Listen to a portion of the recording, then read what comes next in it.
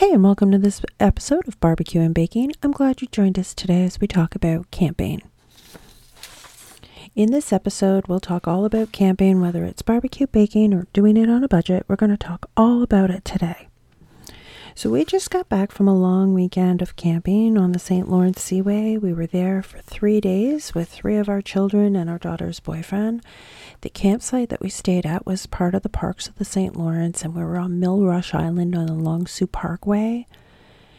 If you're not sure what the St. Lawrence Seaway is, it's a river that runs from Lake Ontario through to the Gulf of the St. Lawrence and is a major waterway for cargo ships traveling to the Great Lakes. It runs between Ontario and New York State and through the province of Quebec. It's a beautiful area that has campgrounds and parks on both sides of the river. Now, camping is something that we love to do, and one of our favorite parts of camping is cooking over the open fire. Who can resist that? There are so many things that you can cook when you're camping, and open fire cooking is one of our favorites because you can cook just about anything on there. If you're going to be doing open fire cooking, we do suggest that you invest in a good cast iron frying pan. A well-seasoned cast iron frying pan can withstand the heat of the fire, of the flames, and it's just amazing for cooking everything from bacon and eggs to burgers to steaks. So we do suggest for camping that you do invest in a good cast iron frying pan. Now, some campgrounds, such as the ones we go to in Gatineau Park, have grates over the fire pits.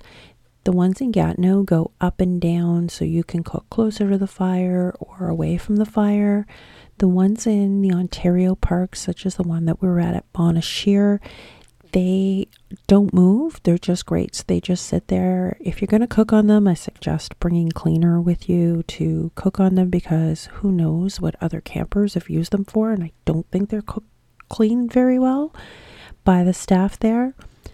But this time when we went to the St. Lawrence, they don't have any grates on the campfires at all. So we found a Coleman grate that goes over the campfire, and it withstood the flames of the campfire really, really well. So I do recommend that Coleman grate. You can find it in our Amazon shop online on our Amazon page. This grate was perfect for putting the cast iron pan on, and it was also good for cooking the burgers straight on the grill. We did some steaks on there as well. When camping, there are a few things to take into consideration, especially if you're bringing a lot of food.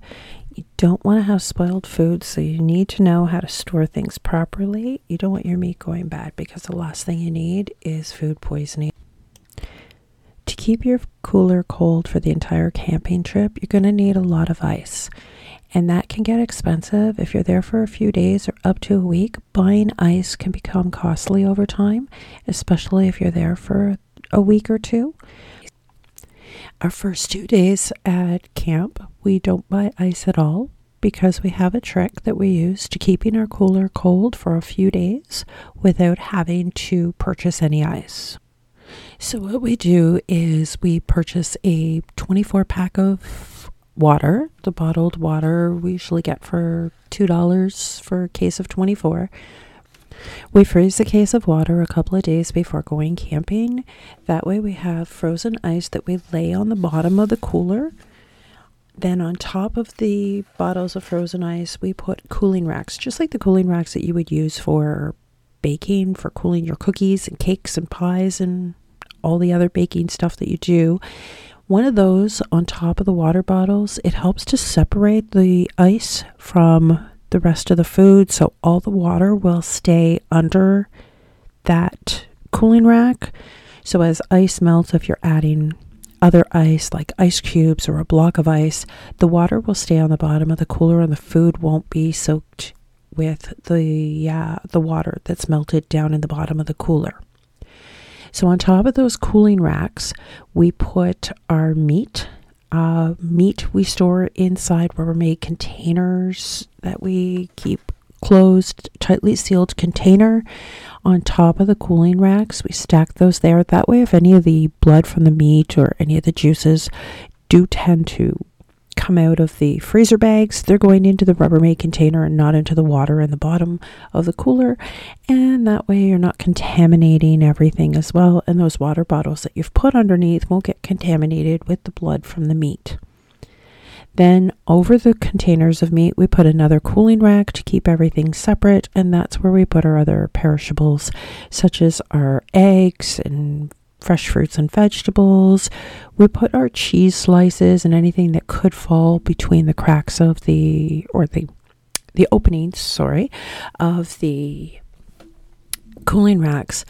That's where we put the cheese and things like that, also in a small Rubbermaid container. And that Rubbermaid container will sit on top of the cooler as well. That way the cheese doesn't get soggy or wet while it's in the cooler.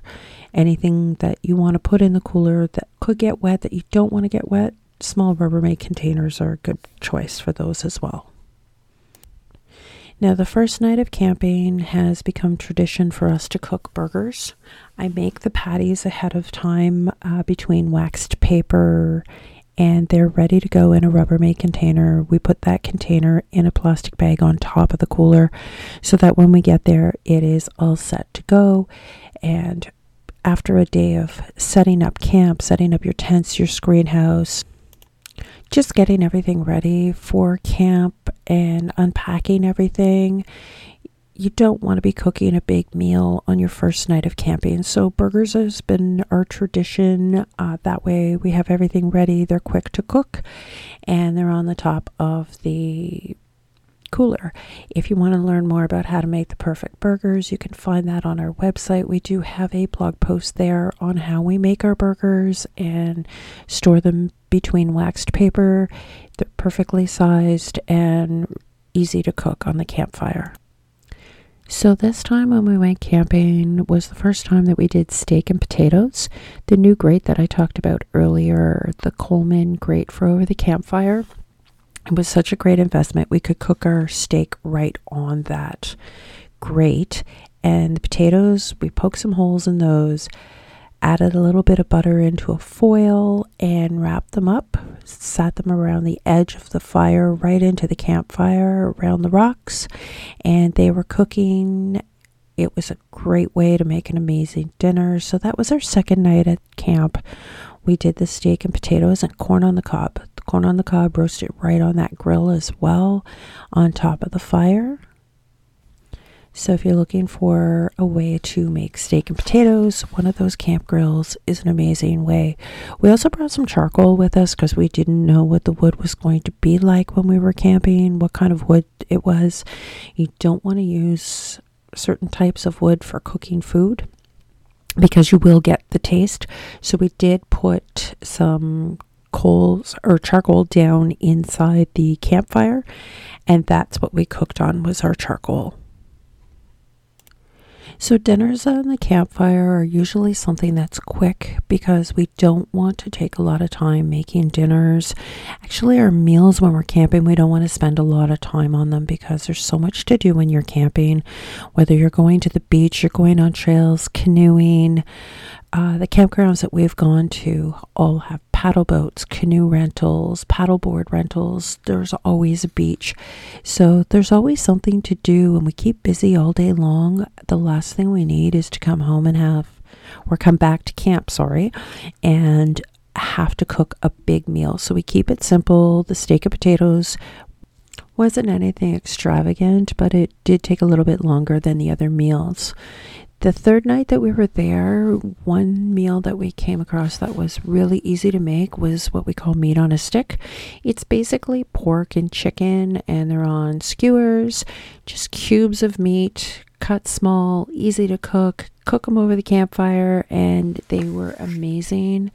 We did corn on the cob with that as well. So that was our dinners. Lunches are usually something that is quick and easy to make. Lunches we'll do sandwiches. Sometimes we do grilled cheese sandwiches or tuna melts right over the campfire. So on the grate or in the cast iron frying pan. But most of the time we just make sandwiches because we're on the go and we take sandwiches with us to the beach or on the trail, so we have something to eat while we're going. Now, breakfast. Breakfast is the biggest meal that we make. That cast iron frying pan comes in really handy for breakfast. Doing the bacon, eggs, and we like to do a corned beef hash. Our corned beef hash starts with a can of corned beef that we chop up. We do canned potatoes. We get the sliced canned potatoes. We grill those in some butter in the frying pan first. Add the corned beef, diced jalapeno or some peppers and onions if you bring those. Do some little holes in the potatoes as they're cooking. Put the egg in, fry the egg right in with the potatoes. Serve that with some toast, a side of bacon. Pour some SPG on top. If you're not sure what SPG is, salt, pepper, and garlic, a barbecuer's favorite seasoning. So many barbecuers just use that as seasoning for everything from brisket to steak and burgers. So a mixture of SPG on top, and you have a great breakfast. The kids like pancakes when we go, and it's really difficult to bring pancake mix or all the ingredients to make pancakes. So when it comes to pancakes, I make the batter before we go and store it either in a mason jar or a squeeze bottle, so they're ready to go into the frying pan. Keep that in the cooler, and you have pancake mix for the week. Now, speaking of mason jars are really good for camping. You don't want to bring a lot of glass, but we use the mason jars for bringing dairy in, so I can't get up in the morning without having a coffee, which I bring my pour over coffee filter with me, and I make my coffee at camp, but I need cream in my coffee. Can't drink it without. The cartons that the creamer comes in get soggy and soft inside the cooler if it gets wet. So I like to put the cream in a mason jar the day before we leave. Put the mason jar in the fridge so the glass actually gets cold, and that will help also to keep the cooler cold. And the cream will last a week in those mason jars. They're tightly sealed. They won't spill all over like a carton will, and they won't get soggy either. The same goes for milk. If your kids are cereal eaters and you need to bring milk for their cereal, a mason jar is really great for that. And we also mix juice and adult drinks in those. I did some Malibu orange juice and pineapple juice mixed together in mason jar. I used a 2-liter mason jar, a really big one. That way my drinks were mixed and they were labeled so that everyone knew what was in the mason jar, and that way I didn't have to bring the juice, the Malibu rum, and all different bottles. It was already mixed and ready to go, poured in my glass, and I was ready to go when I wanted a drink by the campfire. Now, snacks. Can't go camping without snacks, or at least that's what my kids say. So with teenagers, of course, snacks are a huge part of camping. They love to make s'mores. One of the ways that we like to make s'mores, it's easier than bringing chocolate bars and the graham crackers and the marshmallows all separately. We do bring the marshmallows. We bring the large marshmallows and metal skewers with wooden handles that we use instead of sticks when we're camping for cooking the marshmallows over the fire. But I buy shortbread cookies that are chocolate coated on the bottom with the stripes. You may have seen them in the store. They used to be called parade cookies. They are perfect because the cookie already has the chocolate on them. You can get some that are graham cracker as well. They're graham cracker cookies dipped in chocolate. The kids love to make s'mores out of these because the chocolate is already there and they just put them together. They also use chocolate chip cookies. So I make a big batch of chocolate chip cookies or my Reese's Pieces cookies, and they use those for their s'mores. They toast the marshmallow between two cookies and they're ready to go. They love doing it that way because it is easier and they find it has more flavor to it. Now, another snack that the kids really love is our barbecue queso. I prep everything before we go. So I cut up the Velveeta, the cream cheese, the cheddar, everything into small cubes, put it in an aluminum pan that can withstand the fire, and we take it with us to the campsite. When we get there, it's just a matter of putting it on the campfire. The salsa can be added later. It melts right over the fire, stirring it, and then they have queso dip that they can dip their Tostitos, they dip their baby carrots, peppers, anything that they have, they just dip in this cheese. We also used it on the baked potatoes, poured it right over the baked potatoes that we had roasted on the campfire. So the barbecue queso, you can find our recipe online on our website at barbecueandbaking.ca. And baking is something that you can still do when you're camping. We have done it. We have made cinnamon buns and breadsticks. Those are really easy to make. You put your cinnamon buns on the end of one of those skewers or on a stick and roast them over the campfire, turning them similar to the way that you would do a marshmallow. And you can cook your cinnamon buns that way. You can do breadsticks, weaving it onto the skewer and holding it over the campfire again, turning it and making sure that it gets cooked on all sides. Now, when it comes to the cost of camping, startup is usually your most expensive time. If you have nothing to start and you can't borrow anything, it can become expensive. We tend to do most of our shopping for camping at the end of the season. We've bought our tent, our screen house, air mattresses, all off season. Air mattresses are something that I don't find come on sale very often, but we do find them at Christmas time for some reason.